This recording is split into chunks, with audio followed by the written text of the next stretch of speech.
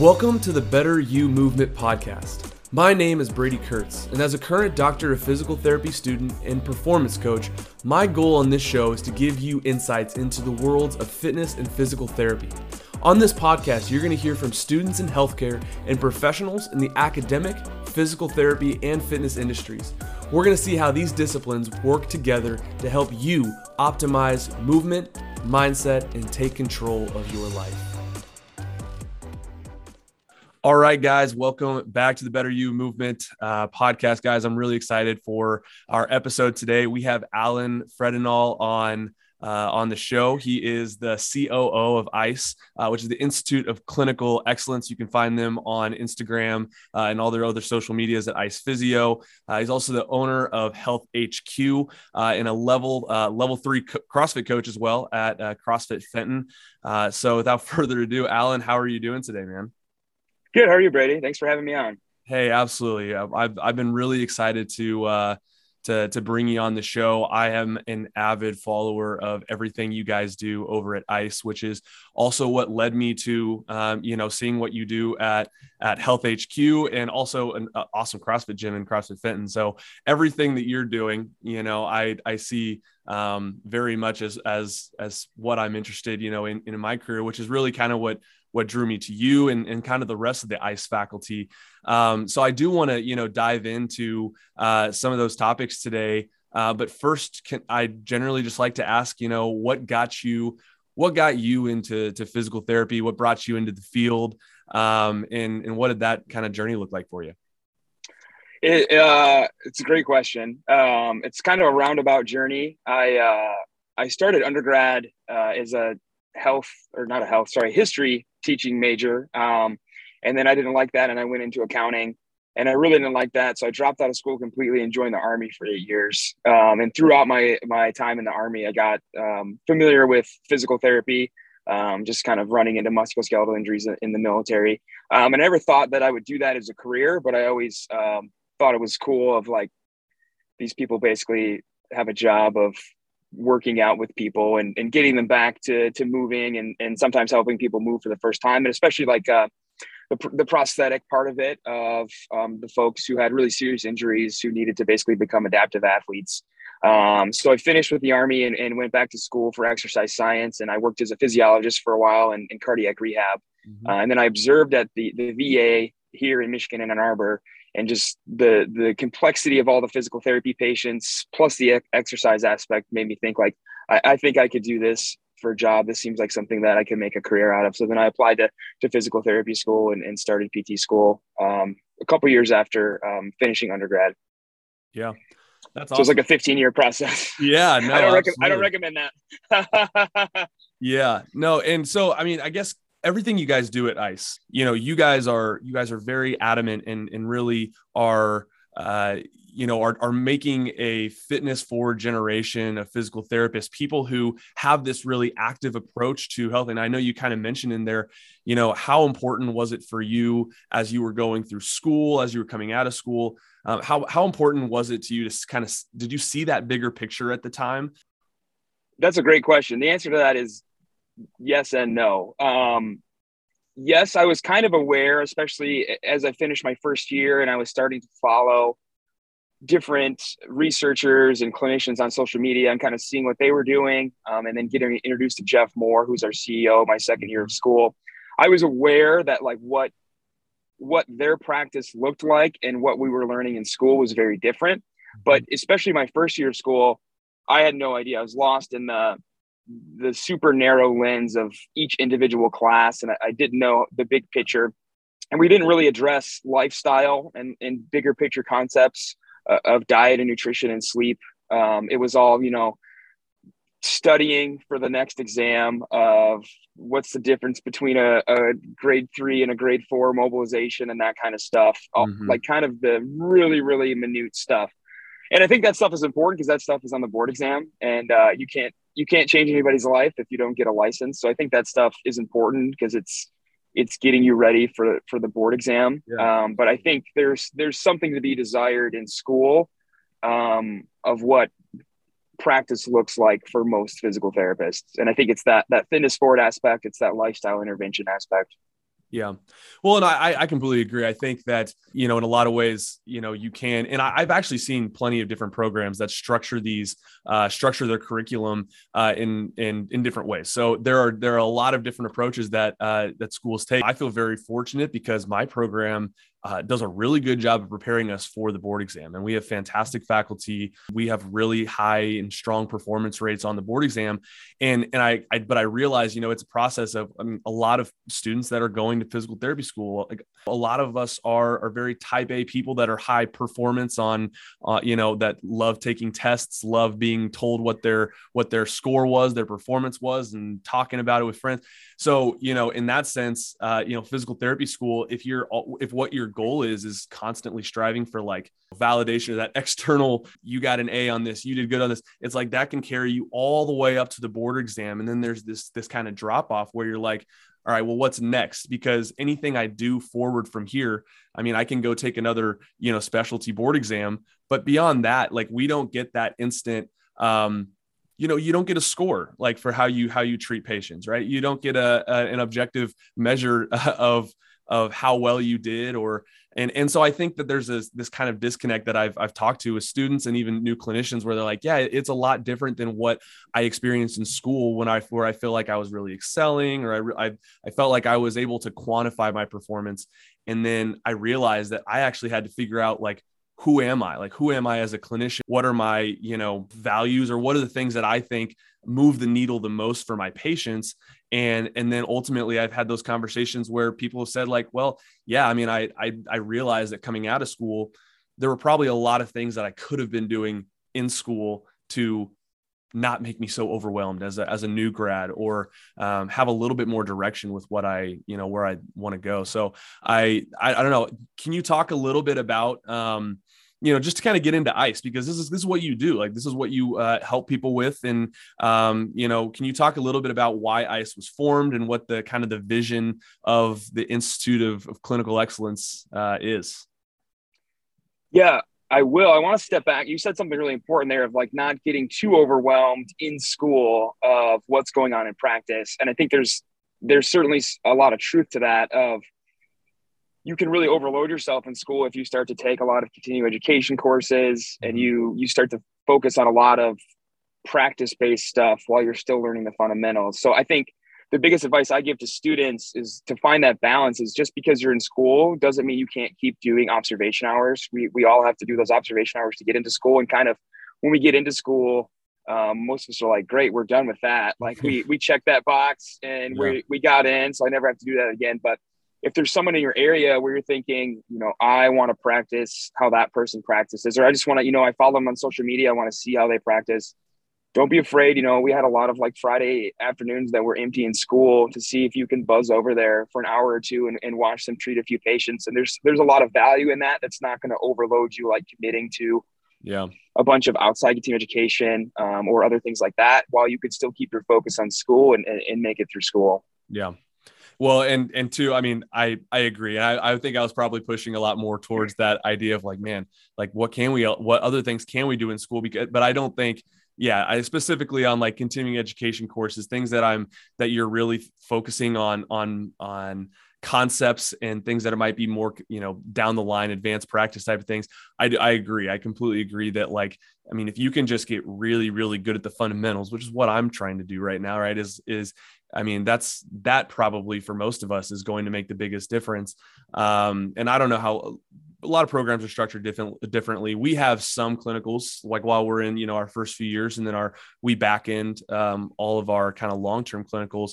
But I finally have been in the same clinic for an entire semester, and I'm there for, 4 to 5 hours, at a time. And I'm finally starting to get to the point where I'm feeling comfortable, able to, doing multiple evals a day and really working one-on-one with my patients. And I would say, it's a lot of that is the communication side of things, the being really clear on things like how we are conveying our message. Are we, a lot of those things are obviously what really make a difference, as a foundation. So I appreciate you saying that, because I think it is possible to kind of get bogged down in like, what else can we be doing, right? But yeah, so can you talk a bit about ICE and why you guys started that?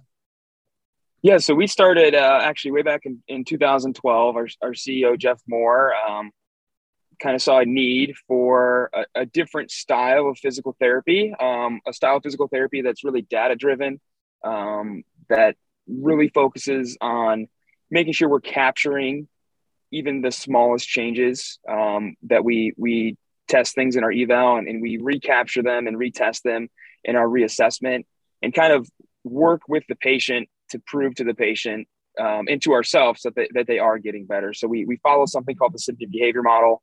Every patient, the first thing they do when they come in the door is they get reassessed. They don't jump on the bike. They don't go hit the pulleys. We reassess them. We're remeasuring subjective and objective asterisk signs. We're making sure that we're actually making progress so that patients have high quality physical therapy, that they know they're getting better or not, so that we can either change directions on treatment, or maybe even that is the rare case when the patient needs a referral to a different provider. So being really, really diligent with the most basic of things, of that evaluation and that reassessment every visit. And then really what we call kind of a fitness forward, manual therapy skilled, psychologically informed style of practice. That what's wrong with the majority of patients, the majority of the time, is that they're not moving enough for whatever reason. They don't move at all, period, or they can't move because of their injury. And that's leading to a number of different problems. That yes, manual therapy treatment tends to be short term, but that doesn't mean it doesn't have any value, especially if the patient has a high expectation that it's going to help them. And being psychologically formed, being able to really comfortably treat patients with persistent pain, and being able to sit down and talk about all the other levers we can pull with a patient besides using our hands and using exercise, talking about diet and nutrition and de-stress tools like meditation and sleep tools, really dial in and make sure people are getting sleep, and all the other things that a person does in their life outside of the 1 hour a couple times a week that they come to physical therapy. So that's our main goal, is to get clinicians really comfortable with that stuff, with loading people up, with thrust and non-thrust manipulation to the spine and extremities, and really comfortable working with patients with persistent pain, understanding kind of the education aspect of our treatment with patients, as they're sitting in that treatment room, whether we're using our hands or exercising, that we can talk about stress, we can talk about diet, we can talk about sleep. And in most states, that's well within our scope of practice. And it's just not something that not only physical therapists aren't addressing, but most healthcare providers aren't addressing with their patients. And that goes a long way to help people get significantly better. Yeah, no, absolutely. And I want to ask kind of you to expand on, or your thoughts on actually something you guys posted recently. But just to dive into this just a little bit more, can you tell us a little bit about, like, can you talk about a few of the courses that you offer? So kind of, what realms are you treating? Because I know you talked about more of the specific, management of spine, cervical spine, extremity. But can you talk about some of your more focused courses and what those look like? Absolutely. Yeah. We have divisions of courses. So we have a spine management division, cervical spine management, lumbar spine management, total spine thrust manipulation. Cervical and lumbar spine are going to cover everything about the management of that region. In cervical spine, you're going to learn thrust and non-thrust manipulation to the neck. You're going to learn how to exercise the neck. You're going to learn a lot about headache and migraine. In lumbar spine management, you're going to learn a lot of thoracolumbar and lumbar manipulation and non-thrust manipulation. You're going to learn how to exercise the low back. You're going to learn about the benefits of things like the deadlift and reverse hyperextension. And same thing, you're going to dig deep into the weeds on nutrition and sleep and stress and all those things that kind of help neck and back pain and headache. Total spine thrust is a fun course. There's still some lecture there, but it's really about getting a lot of reps with not a lot of techniques, a select few techniques for kind of each region. And then we have an extremity division that's not the spine. It's the shoulder, elbow, wrist, and hand. It's the hip, the knee, and the ankle and the foot. Kind of the same principle, but it's covering the extremities instead of the spine. Yeah. That course is very exercise-based. That course is especially exercise-based as it relates to the tendinopathies that tend to show up in those joints, how we treat tendinopathies, the best exercises and exercise progressions we think that exist for loading those regions, especially in a time-sensitive manner in the clinic. And then we have an older adult division.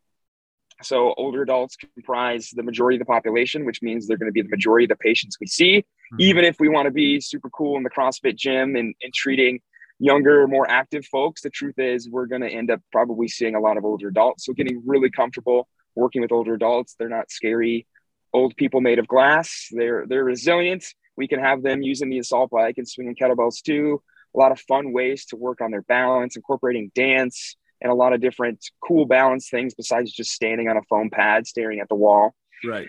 We have a management of the fitness athlete division, which works specifically on the CrossFit athlete, the power lifter, the Olympic weightlifter, the active individual. That's courses that I teach. So that's all about being in the gym and working with those athletes. It's about learning the foundational barbell lifts, the foundational movements in CrossFit, the pull up, the overhead squat, the deadlift, the press, the clean, the snatch, and then really about what we see go wrong in that population, common pain points and how to treat them, and how to start to do workshops and stuff like that to gather patients from that population.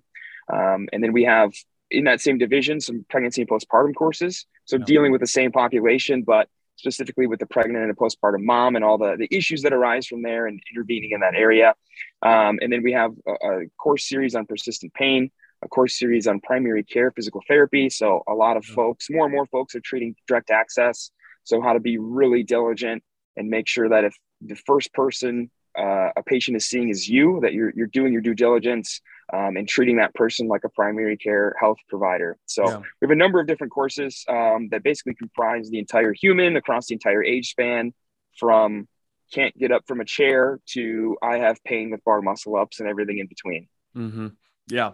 Man, that's awesome. Sorry, I didn't mean to, make you dive into every single one of those there, but I think it is really cool and important to kind of highlight the conversations that I have so many times now with students that are, in their second or third years and are really starting to hone in and saying, I want to be for maybe our purposes, we say someone who's, I want to be an orthopedic PT. I want to treat, and I like that you said, everybody, wants to, have that sexy job where you're working with the high level, CrossFit athletes or your sports or whatever. And, obviously that has its place, and the more you specialize, the more you may be able to treat, more of that population. But yeah, absolutely. I mean, I love that your older adult division. I think that is awesome. That looks like an amazing course, and truly to be really comfortable and confident that, that to be comfortable and confident, loading older adults and not,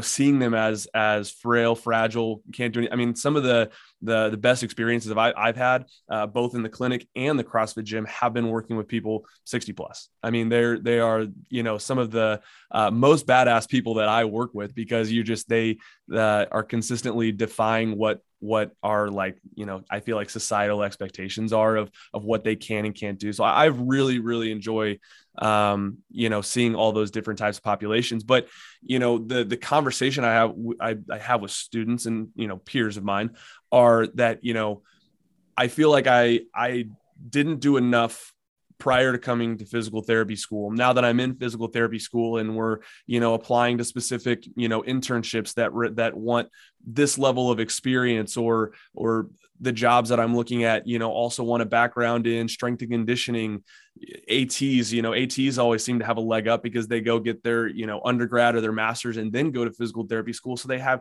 kind of that, experience, working directly with athletes. And, the question always becomes like, I feel like what I did was too late. Like, I feel like I'm too late. And in some ways, like, obviously the saying that the best time to plant a tree was 50 years ago, and the second best time is like today, or, like, obvious, in some ways, like, yeah, I mean, it would have been better if we would have started this process earlier, and kudos to students and people who are looking, have that foresight to say, what can I be doing now, to help myself, but there's also never a better time to start than today. And I think a lot of us think that, oh my gosh, like, what I would need to do is some monumental step and it's like, well, a lot of it is just, it's saying yes to opportunities. Like, what are, so I wanted to ask you, kind of about, maybe what are some, like, tangible things that a student who is, would be someone that would honestly be interested in working with ICE. So has this kind of idea that they want to work in the orthopedic setting. I feel like this active fitness forward approach to care really fits, how I want to practice. And I don't really like, what are the next steps that I could be doing that's maybe not going way too outside of my depth as a student, but things that I can be doing right now, to prepare myself for the next few years. I would say it's never too late to get started. I think the most humbling part of what we do is when we show up to courses and we have therapists who walk in who say, I've been practicing for 10, 15, 20, 25, 30 years, and who come up to us at the end of the first day and the second day and say, I think I've been doing it wrong my entire career, but I'm super excited that I found you all because I think I can help my patients get even better than they already were. And that's so humbling, that the people that have the never stop learning mindset of it, it's never too late to get started. You're not behind forever. If you have an open mind, if you are always thinking, what else could I be doing to help my patients get better? And you seek out additional training or experiences that you can incorporate into practice, then you're going to be a fantastic physical therapist. I think, especially if you want to get into orthopedics and work with a more athletic patient, I think the best thing you can do, yes, you can take courses. We would love for you to take our courses. Obviously I have a bias. But I think the best thing you can do is get involved in whatever sport that is. If you want to treat the runner, it probably behooves you to run and know what running feels like and what common injuries the runner encounters, maybe even what those injuries feel like yourself, and how you rehab them. And you can share that experience with those patients and just get involved in those communities.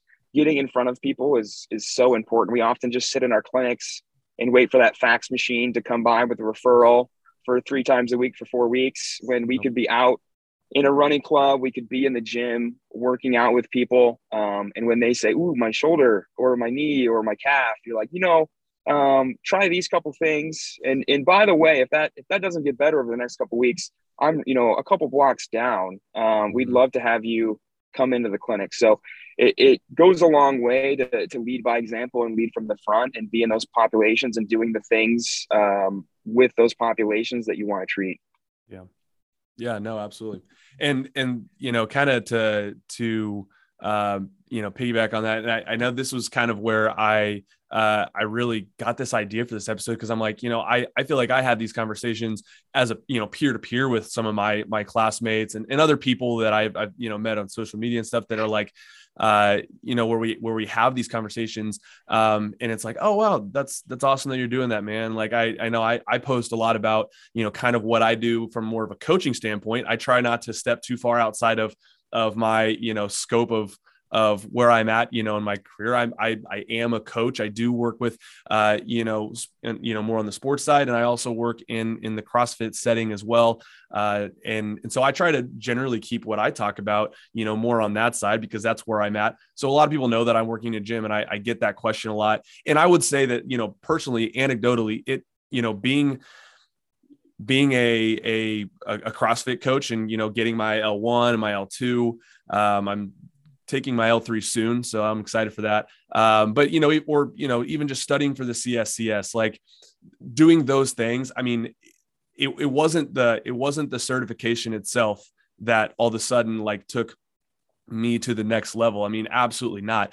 Actually, my L1 was really the best thing that came out of it. Was it finally, allowed me to get in front of people as a certified, or not a certified, but as someone with a CFL1. It finally let me get in front of people to realize that, man, I might know something about movement, but I'm a terrible communicator. Like, I have no idea how to get these people to do what I want.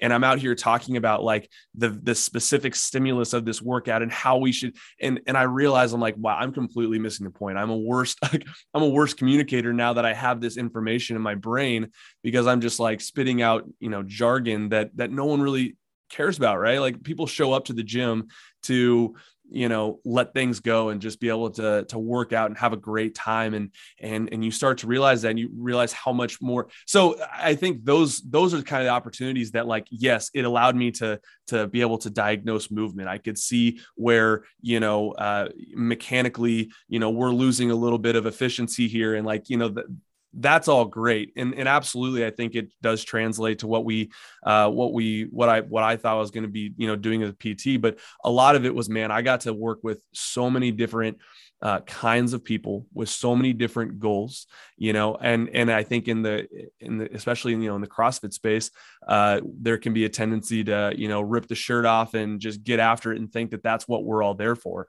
And I've had the opportunity to work in two different gyms where that's not the goal. That's not the goal of like 95% of the people there. So you really get to learn about the person, and you realize how, transferable that is to, like, everything that we do is based on that person's, goal. What is going to be meaningful for them and what do they want to get out of this? So, just that act of when I tell people, like, dude, you should look at going and not just shadowing at a PT clinic, but like go shadow, strength coach, go to a CrossFit gym, go work with someone who's working with a bunch of soccer athletes, if like that's what you want to do, because you're going to get things out of it that probably has nothing to do with like your clinical skills, but it's going to be your people skills. And that was the number one thing that I felt like I had a really strong foundation coming into school with. And it was not the thing I was worrying about when we take these practical exams. I wasn't worried about how to talk to someone, relate to someone, and listen. So,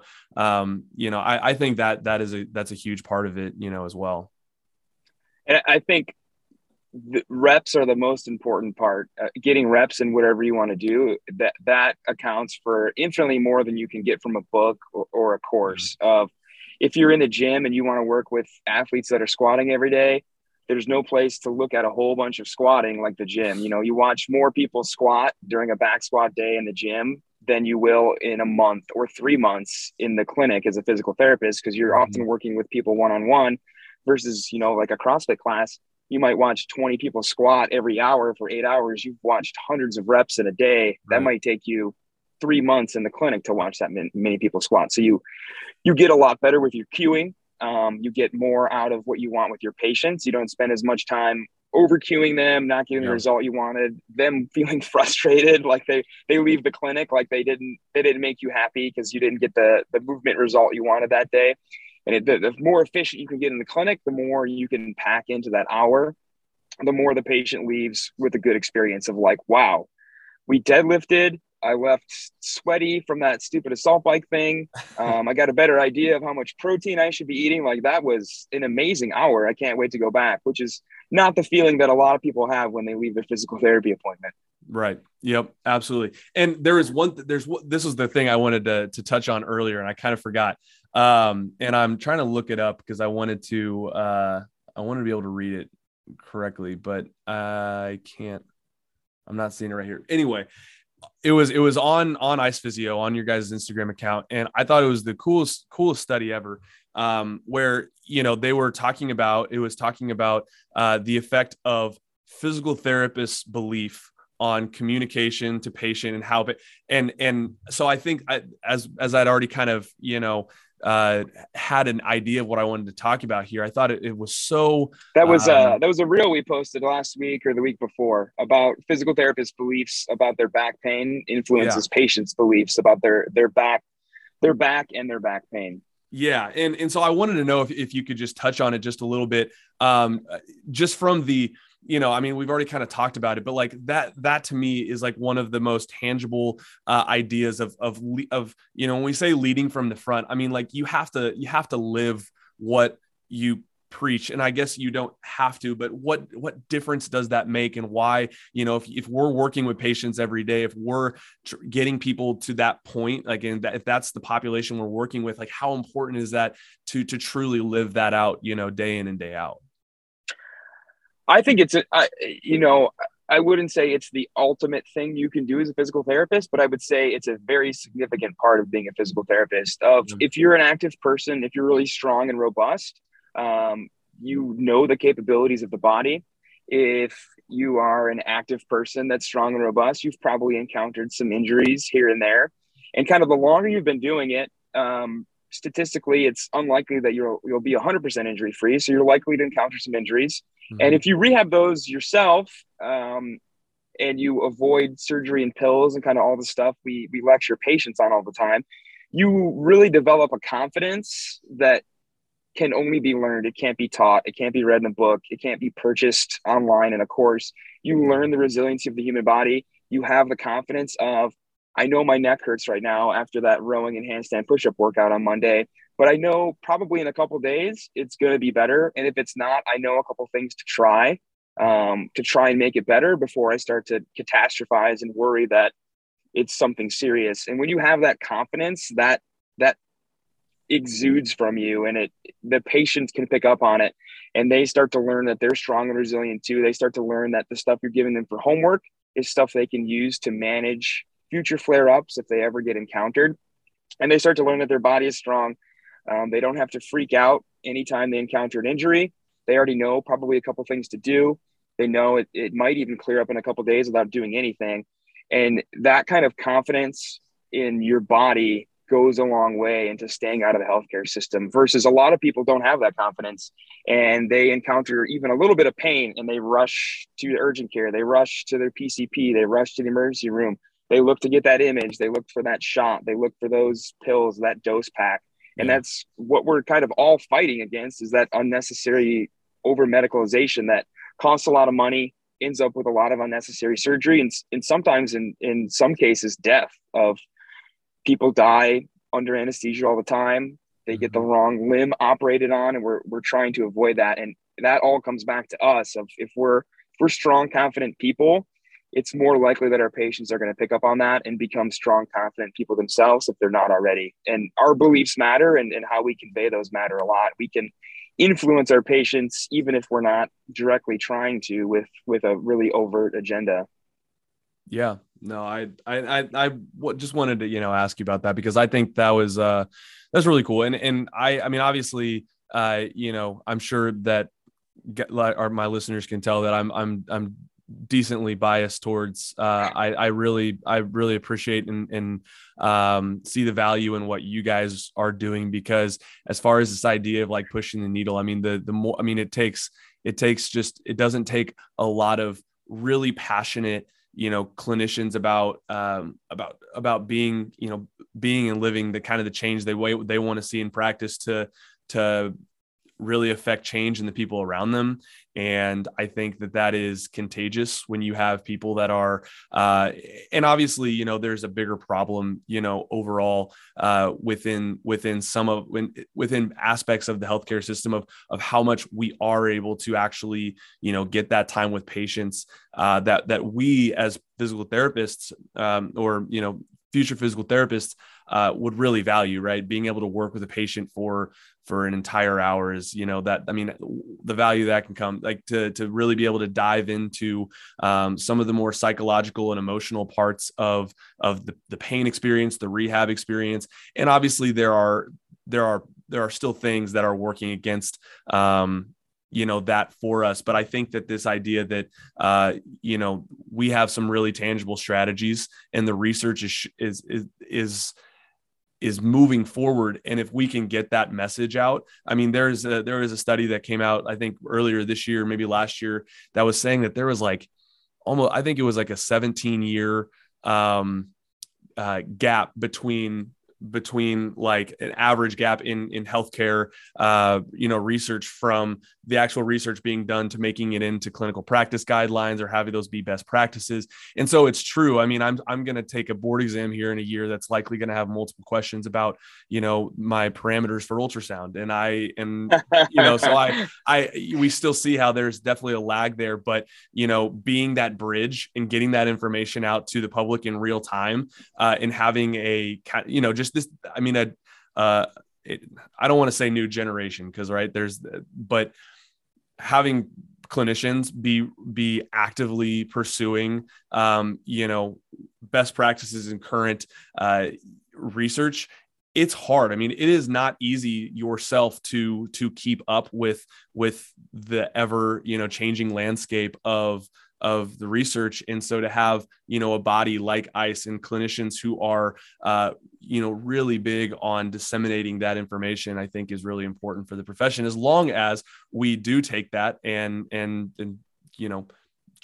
not change the way we practice, but be able to incorporate things that we know, is working, And I think a lot of folks get lost in how can I possibly keep up with all this research and how do I close down that gap of, what we call like bench to bedside, the research bench to the bedside with the patient. It can be overwhelming. There's so many journals now and so many articles, like Yeah. literally dozens or hundreds a day of any particular topic you're interested in. And that's why we have so many free resources. Hump Day Hustling that goes out every Wednesday. We talk about Mm-hmm. all the research that's come out in the past week. So just finding something, if it's 30 minutes a week to read Hump Day Hustling, finding something that you can fit into your schedule to stay on top of things goes a long way if you're consistent with it. If you can keep up with the 5 research articles that came out in the past week in 30 minutes every week, week over week, then you're going a long way to kind of staying on top of what is current best practice. It's important to realize too, current best practice is always changing. Yeah. It's different now than it was 30 years ago, 20 years ago, 10 years ago. So trying to stay on top of it as best you can is how you maintain being kind of a cutting edge clinician. Yeah, absolutely. So, Alan, my last question for you here, as a clinic owner, and obviously someone who was in physical therapy school and has gone through this process, what would be, what would be your advice for students who are either, maybe just getting started? Definitely some of my listeners have yet to start physical therapy school. So if you could give them some, any piece of advice to people who are where I'm at right now, who want to be where you're at right now, what would you tell them? Well, I would say if you're not yet in physical therapy school, I would look at options like South College or some of the other hybrid programs that are emerging. Um, I don't want to say all physical therapy school is the same, but the end goal is the same, which is that you graduate with a degree and you get licensed as a physical therapist. And so, unless you're luckily sitting on a bunch of extra money that you don't care to lose, I would say find a way that you can do it as cheaply as you can, Yeah. because student loans definitely stack up and they're definitely going to impact what jobs you can take if a lot of the decisions you make after graduation about your first job are financial instead of goal oriented for your career. If Right. you have the money when you graduate to move and work in a clinic that you really want to work at, that maybe you did a rotation at, that's going to profoundly change the impact and the direction of your career versus if you graduate and all you're thinking is, my God, do I need money? I will take Right. a job anywhere. I can't afford to move. I got to stay at home or something like that. Those are two different trajectories. So try to get through school as cheaply as you can. If you're in school, really make the most out of your clinicals. A lot of students just sign up for whatever list of clinics is given to them when it's time to sign up for clinicals. Mm-hmm. If you or you think you want to work with somebody, reach out to them. Hey, do you take students? What does that look like? And then work with your school to get affiliations there.